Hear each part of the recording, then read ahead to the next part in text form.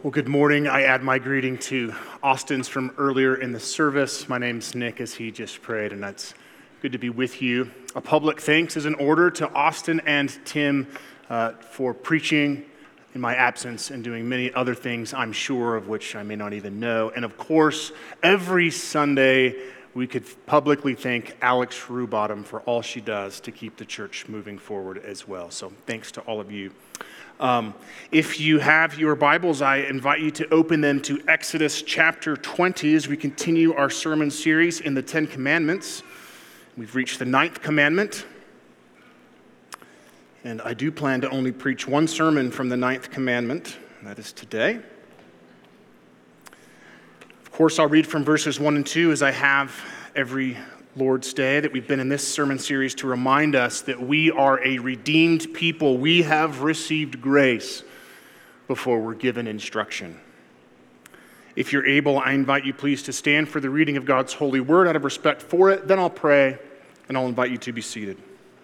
Again, Exodus chapter 20, starting in verse 1. And God spoke all these words, saying, I am the Lord your God, who brought you out of the land of Egypt, out of the house of slavery. Now verse 16. You shall not bear false witness against your neighbor. Amen. This is God's holy and inspired word. The grass withers, the flowers fade, but God's word remains forever. Let me pray, and I'll invite you to be seated.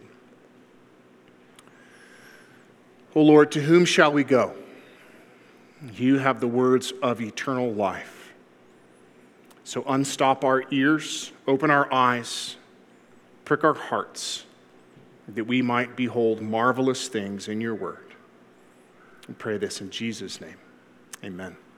Please be seated. Well, as we come now to the 9th commandment, the 9th commandment is a lot like the 6th, 7th, and 8th that came before it, in that the commandment itself is giving us kind of the worst example of a particular kind of sin. So do not murder. Kind of the worst way to fail to preserve human life. Do not commit adultery. Kind of the worst way, worst example of a realm of things. Same with do not steal. So as we come to the 9th commandment, sometimes we think of this commandment as the do not lie commandment. And it is that. It does include that. That is certainly true. We'll spend a significant portion of the end unpacking lying, but the command that you shall not bear witness against your neighbor has to do with failing to love and honor our neighbors according to the truth. So it encompasses much more than just lying. Bearing false witness, telling lies or untruths about other people have devastating consequences for them, or have the potential of devastating consequences for them. That's kind of obvious, but what I hope you'll take away from today is that it could also have devastating consequences for you when you bear false witness against others. Here's the main point. God is truth, and he expects his people to live in light of the truth. God is truth, and he expects his people to live in light of the truth. Here are the 3 ways at which we'll get to that main point. God is truth. Second, protect other people's reputation. Third, avoid untruth. Let's start with God is truth. Many of you could answer the question from the Shorter Catechism, number 4, what is God? God is a spirit. Infinite, eternal, and unchangeable in his being, wisdom, power, holiness, justice, goodness, and truth. So part of our definition that we get from Scripture that we've encapsulated in the Shorter Catechism is that God is truth.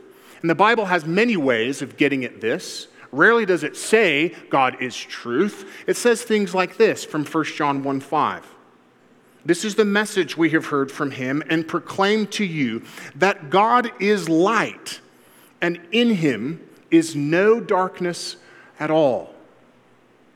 Or Jesus praying to his Father in John chapter 17, sanctify them in the truth. your word is truth. Or Jesus saying of himself in John 14:6, I am the way, I am the truth and the life.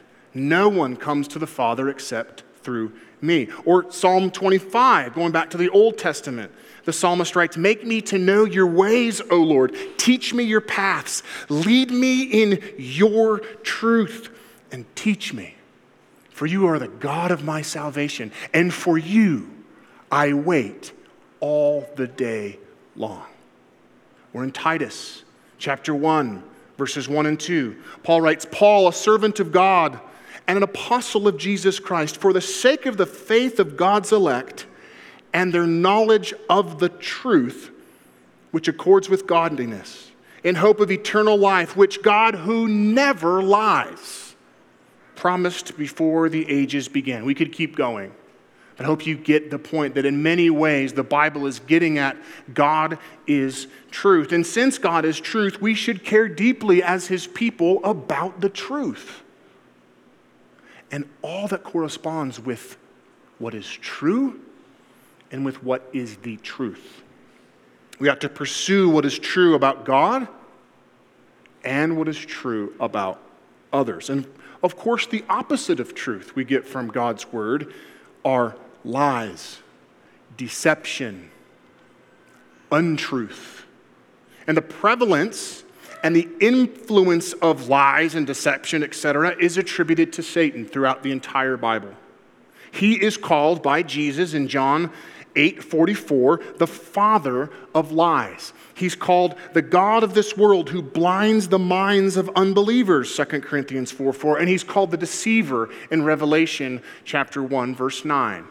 He's the father of lies, the one who blinds. He's the deceiver. He is the Lord of all that is untrue. And every person who's ever lived, if they are not saved by grace through faith in Christ alone, are dominated by the effects of this great deceiver and the teller of untruths. This is our doctrine of total depravity.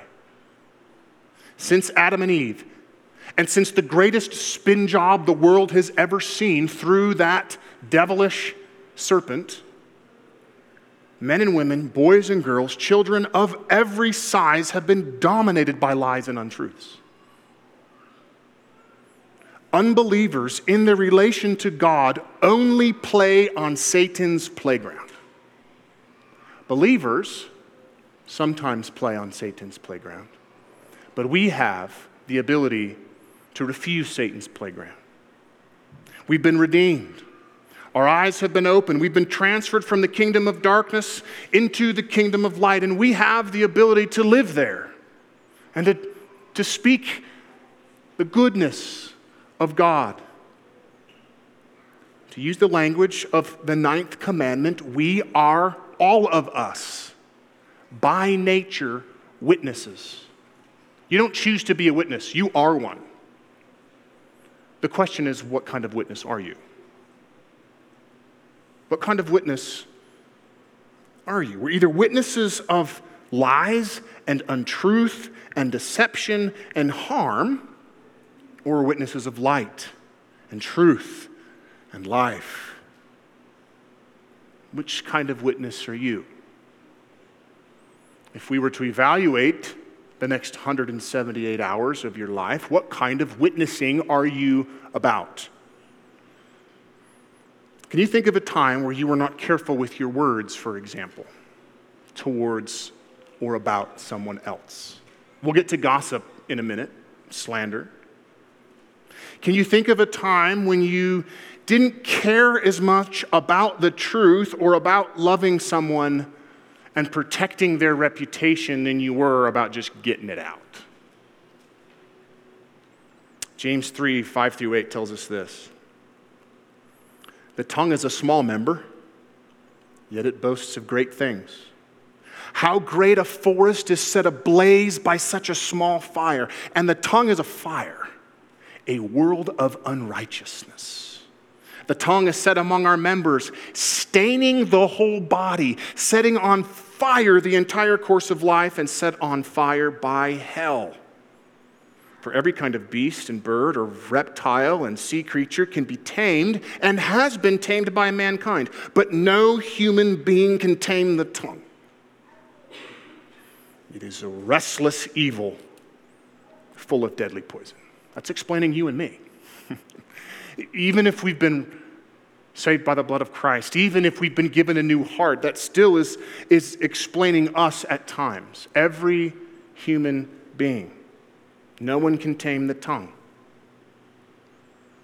It's especially difficult when our hearts are upset and we fail to let peace and humility reign. Instead, we let strife and hatred and passions of the flesh reign, which is why we must remember the admonition, the commandment, the exhortation from the Apostle Paul in places like Colossians 3 to put to death what is earthly in us. Put to death false witness. Put to death lies. Put to death failure to preserve the reputation of others. Put it to death. Put off the old self. Put on the new self. You are a new creation in Christ. Put on what accords with the gospel. Put on, wear the fruit of the Spirit. And above all else, love. Use Colossians 3 to avoid James 3. And when we do that, we do have a fighting chance. We have a fighting chance of protecting other people's reputation, which is our second major heading. Since God is truth, and God expects us as His people to witness like Him, according to what He's told us, we ought to protect other people's reputation. It's helpful to hear how the Heidelberg Catechism unpacks the ninth commandment. The question there is, what is the aim? What is the aim of the ninth commandment? Here's the answer. That I never give false testimony against anyone, twist no one's words, not gossip or slander, nor join in condemning anyone rashly or without a hearing. That's the negative part. That's what we shouldn't do. Rather, here's what we should do. In court and everywhere else, I should avoid lying and deceit of every kind. These are the very devices the devil uses, and they would call down on me God's intense wrath. I should love the truth, speak it candidly, and openly acknowledge it. That's a great way to boil down the ninth commandment. You'll notice tomorrow, or whenever you see the Westminster Larger Catechism, where wise theologians and pastors have applied the ninth commandment, I checked, I did it quickly. It is the longest answer in the entire Larger Catechism. It's longer than the ways that we violate the first commandment. What are the sins forbidden in the ninth commandment? Longest answer in the entire catechism. In other words, endless ways that you and I can violate the ninth commandment. And I say that it's somewhat hyperbolic, but I hope you get the point. So negatively, in this first portion of the Heidelberg Catechism, we should never give false testimony against anyone, including twisting their words, or gossip or slandering, or condemning anybody rashly or without a hearing. And now let's just get this out of the way now. The world in which we live, the digital world in which we live, makes this nearly impossible unless we're being intentional. Social media is not concerned about the ninth commandment. The media in general does not promote a careful speech. Instead, they're more concerned about the freedom of speech. I'm free. I can say whatever I want. Well, that's partially true. You do have freedom of speech, but in Christ, my friends, we also have freedom of not speaking. We have freedom to speak in a holy manner. And we have an obligation to make sure that our speech is true and is accurate. The share button is a lot easier. The click on Fox News, CNN, MSNBC, Daily Wire, whatever else is out there, is a lot easier than refraining because you know of what you're about to click on. We twist people's words. How easy is it to do that? Right? We can repeat someone's words verbatim and still be twisting them depending on what context we're using and what our motive is. And when we do things like that, we're almost always doing it for our benefit or for some cause that we're passionate about. We imply motives. We use a certain tone to communicate. We could be in grave danger of twisting someone's words and bearing false witness against them. Or we can gossip or slander. One definition I found of gossip or slander this week was this: gossip is passing along something that cannot be substantiated. Slander takes it to the next level, but not only can it not be substantiated, but you actually have intent to harm. Right? You heard this juicy piece of information, and you've just got to share it. You don't worry about verifying its truthfulness. You just got to tell somebody else. People love secrets, don't they? From a very young age, we love secrets. Secrets make fast friends. It brings people together like glue. It also tears people apart. It can be a blunt instrument, gossip, that does someone significant harm. Here, Proverbs 25:8. A man who bears false witness against his neighbor is like a war club, a sword, or a sharp arrow. And I've got to say, perhaps the worst form of gossip in the church of God is cloaked in the form of a prayer request. Oh, did you hear Nick? Did you hear what Nick did? Boy, you need to pray for Nick. No. If you didn't hear it from Nick and you didn't get permission from Nick, don't share a prayer request from Nick. Be careful. Be mindful. Much gossip, potentially much slander is cloaked in the church in the form of prayer requests. The wise writer of the proverb wrote other things like this, Proverbs 18:8. The words of a whisperer are like delicious morsels. They go down in the inner parts of the body. Danger zone. Proverbs 16:28, a dishonest man spreads strife. A whisperer separates close friends. May gain new friends who have an itching ear, who want such delicious morsels to go down, but it separates others. We are never, friends, to give false testimony against anyone, including in condemning them rashly or without a hearing. Now, there had to be one witness in the Old Testament. In our courts of law, we want more than one witness as well. In the Old Testament, an Israelite who bore false witness, who was caught bearing false witness in the Old Testament, if found guilty, would have that penalty that he or she desired for the person that they're bearing false witness on done against them. So if somebody is on trial for murder and you're bearing false witness, they really didn't murder, but you're saying that they did, the penalty for murder is on you. That's how serious bearing false witness was in God's people. So for theft, the penalty would be the same penalty for theft. It was serious business. And so we ought not condemn someone by judging them rashly or without a hearing, even if you see it on social media. Best thing to do is to call them. I've learned this the hard way within the last year and a half. Best to call someone and ask them, hey, what is it that you meant with that tweet? Or whatever it's called now. What did you mean? Can I talk to you about that?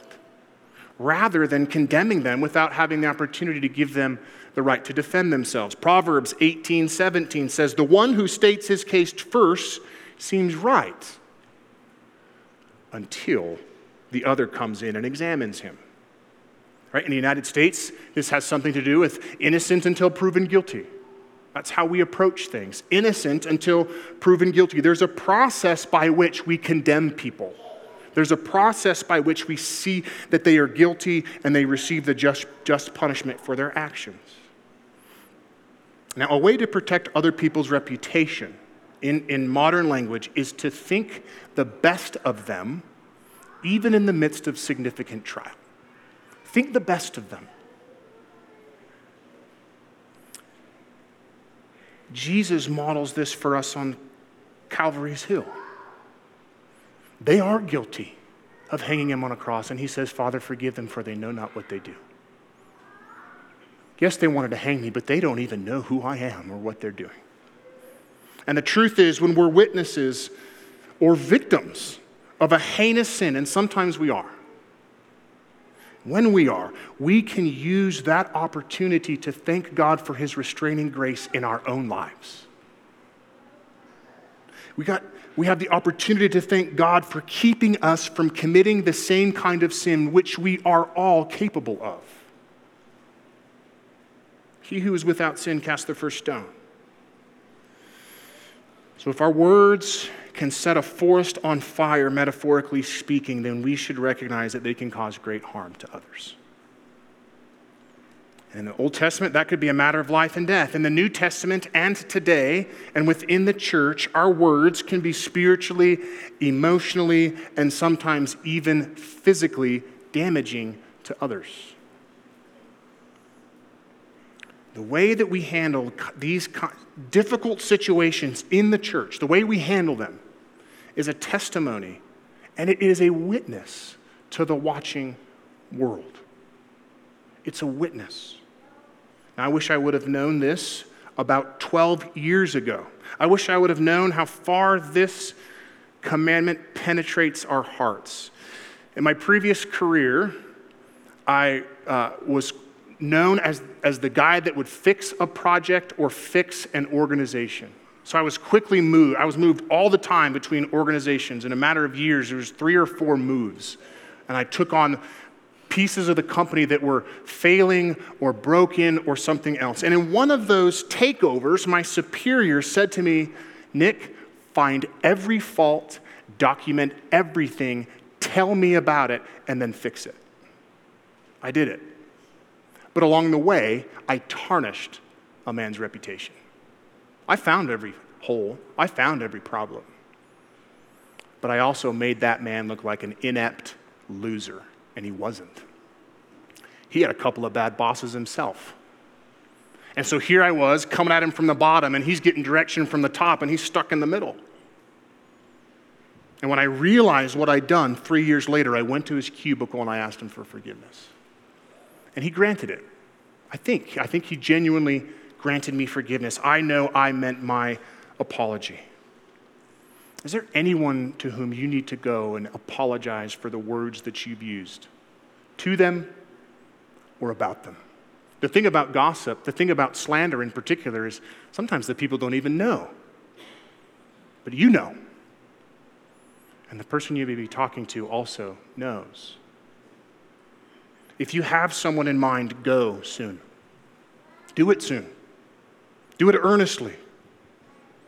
And seek to love the truth, to speak it candidly, to acknowledge it openly, to live in light of the truth that God has given to us as a Christian.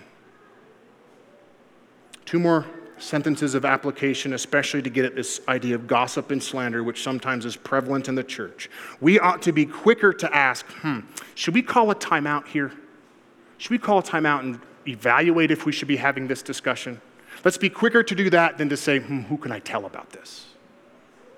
Let's be quicker to ask, am I playing jury, judge, and prosecutor right now? Let's be quicker to ask that question than, I'm going to make some accusations based on the limited amount of information that I have. These are ways that we can love our neighbor in the midst of difficult circumstances. We can protect their reputation, and we can promote the truth. And lastly, we should avoid untruth. Avoid untruth. If the opposite of truth is deception and lies, and the devil and his devilish kingdom are about deception and lies, we ought to put them to death. Here's the Heidelberg Catechism again, the positive things that we should do. Rather, in court, and in court was, of course, the very narrowest way that the ninth commandment was talking about, right? False witness, we think of a court. But in court, in all areas of life, I should avoid lying and deceit of every kind. These are the very devices of the devil, and they would call down on me God's intense wrath. I should love the truth, speak it candidly, and openly acknowledge it. Of course, this is difficult because, as one commentator put it, lying runs deep. We learn to lie from a very young age. False witnessing runs deep. Our hearts are wicked and they are desperately sick, and we need constant help from the great physician to continually provide the healing that we need by grace. But this means that we should avoid exaggeration. We should avoid deception. We should avoid half-truths. We should avoid spinning the truth. Now, when we're talking about lies, and here we are, we're going to kind of focus on lies pretty much till the end now. When we're talking about lies, there are aspects of life that are built upon deception or half-truths or spinning the truths that are acceptable. Here's an example. Magic. Like the good use of magic. It's built on the sleight of hand. It's entertaining. How in the world did he put that card in his mouth, and that's the card that I signed? Deception, half-truths, right? Or, for you football fans, the play-action pass where the quarterback tries to, fakes it to the quarterback, hides it on his leg, rolls out, then throws the touchdown pass to the wide receiver. That's deception, but it's not a violation of the ninth commandment. And I've got to say, neither are my tactics in board games like counting how many or and wheat cards you have in Settlers of Catan. That's well within the rules of the game. That is why I've been nicknamed the Sledgehammer for my competitiveness. And I'll let you evaluate if calling me the Sledgehammer is bearing false witness or not. And I am competitive. But those types of things are built into the game. It's not my fault that you are easily showing me all the cards that you've picked up. Those are not lies. Those are not violations of the ninth commandment. But joking, sarcasm, poking fun can be and oftentimes is. There's often a victim in sarcasm. There's often a victim in poking fun. And these can quickly become bearing false witness with malicious or harmful intent. Listen to Proverbs 26, verses 18 and 19. Like a madman who throws firebrands, arrows, and death is the man who deceives his neighbor and says, I'm only joking. Sometimes joking is just fine. Other times what we're really doing is throwing firebrands and arrows that cause death. Now, there is this topic of lying that I think we ought to address. It's not common, but it's called the lie of necessity. Have you ever heard of this term before? The lie of necessity. It's covered in ethics generally, but I want to focus on what theologians say about it.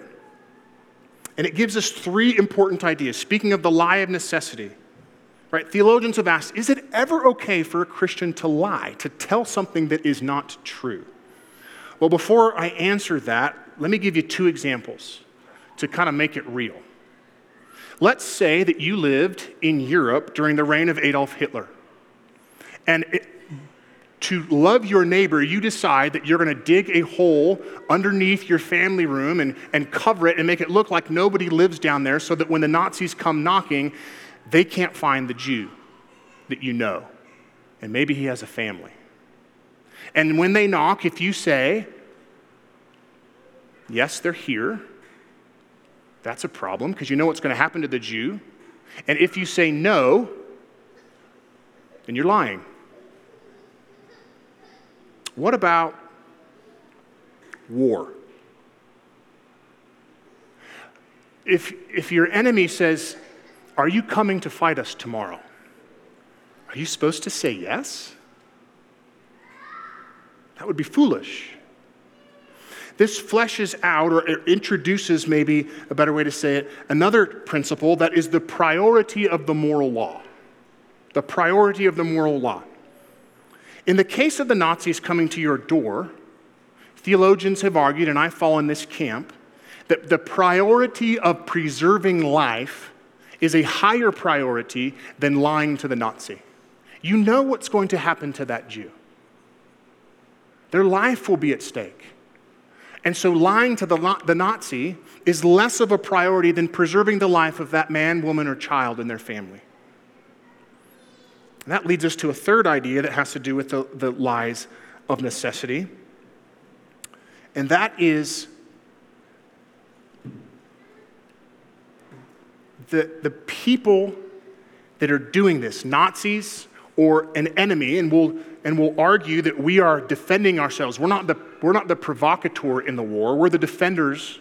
We're defending ourselves when somebody comes after us. The Nazi and the provocateur in the war are no longer your neighbor. Not right now. They have become your enemy. They are trying to do you harm. They are coming after you or somebody whom you love to do them harm. Could they become your neighbor eventually? Again, yes. Absolutely they could. But in this instant, they are not your neighbor, and so no longer do you owe them what you owe a neighbor. You owe the preservation of life and following what I'm arguing is the priority of the law. Do you see the difference? A Nazi has proven that he's not your neighbor. All he wants to do is harm to the Jews and those who help them. So in that moment, there's an intention of harm, and we have an obligation to protect ourselves and to protect others. Now, most of us will never have to deal with these decisions, but we ought to come at this and be prepared for these kinds of things. It should remind us all that God never puts us in a situation where we have a moral dilemma. That's why this is important. God will not bring to us a moral dilemma. He is not a God of confusion. He is a God of truth and a God of love. A couple of examples of this in Scripture is the Hebrew midwives in the early chapters of Genesis. Pharaoh says, no more births, kill all the babies, kill all the male babies. What do? They say no. Moses is born. Others are born. They deceived, and it was the right thing to do. Rahab, hiding the spies in the early chapters of Joshua, hiding the Israelite spies, letting them go, lying, not a moral dilemma. They chose the better portion. They chose the higher priority of the law. Children, ask your parents for help when you seem to have an issue in life. They are wiser than you think that they are, and they can help. Ask others in the church. Ask your pastors. We would love to help walk through situations in your life where it seems like hard decisions need to be made. And it takes the wisdom of Solomon to discern these kinds of things. So don't make the decisions yourselves. That leaves us right before we close to the most common category of lies, the malicious lie. The lie to do harm. The lie to cause someone else harm. We lie to protect ourselves. We lie to harm others. These are the devices that the devil uses. They are not from our Heavenly Father. They're from the devil. And engaging in lies and deceit, the Heidelberg Catechism says, will call down on us God's intense wrath. Now, I don't know what the difference between the intense wrath of God and the wrath of God is, but I don't want to find out. And I know you don't either. So as we close, I want to return to an idea that I brought up in the beginning, that we are all witnesses. We tell a story. Our lives reflect reality about good and evil, about life and death, about light and darkness. God says this in Isaiah 43, verse 10, "You are my witnesses, declares the Lord, and my servant whom I have chosen, that you may know and believe me and understand that I am he." You are my witnesses. And since we're witnesses, we don't become witnesses, we are witnesses. The question is, what kind of witness will you be? Hear these words from Jesus in Matthew 12. Either make the tree good and its fruit good, or make the tree bad and its fruit bad, for the tree is known by its fruit. You brood of vipers, how can you speak good when you're evil? For out of the abundance of the heart, the mouth speaks. The good person out of his good treasure brings forth good, and the evil person out of his evil treasure brings forth evil. I tell you, on the day of judgment, people will give account for every careless word they speak. For by your words you will be justified, and by your words you will be condemned. Everyone in your life will know you by your fruit. Does your witness and the fruit that is expected of you match? Be the tree that produces good fruit, brothers and sisters. What words do you choose to use? Generally and about others. Do they set a forest ablaze? Do they curse others? Do they cause harm to others to protect you and your reputation? Brothers and sisters, we've been washed. We've been sanctified. We've been justified in the name of the Lord Jesus Christ and by the Spirit of God. So as we confessed together earlier in the service, let the words of our mouths and the meditation of our hearts be acceptable in God's sight, for he is our rock and he is our Redeemer. He is the truth and light and life. Through Christ, God has called us to live in light of his truth, in light of his life, that we may live according to the good news of the gospel. Let's pray. Father, we know and confess that our words reflect the condition of our hearts. Our hearts were once dead in sin, but you have, for all your people, you have made us alive together with Christ. You've given us a new heart, which means our words and our lives and all that we do can reflect our new nature. So may we be careful with every word we speak, that it would be for the building up, not for tearing down, for offering life, not leading to death. Produce fruit in us, O Lord, in keeping with our righteousness that you have given to us as a gift of grace. We ask that you do it today and that you continue to do it day by day until we see you face to face. We pray all of this in Jesus' name. Amen.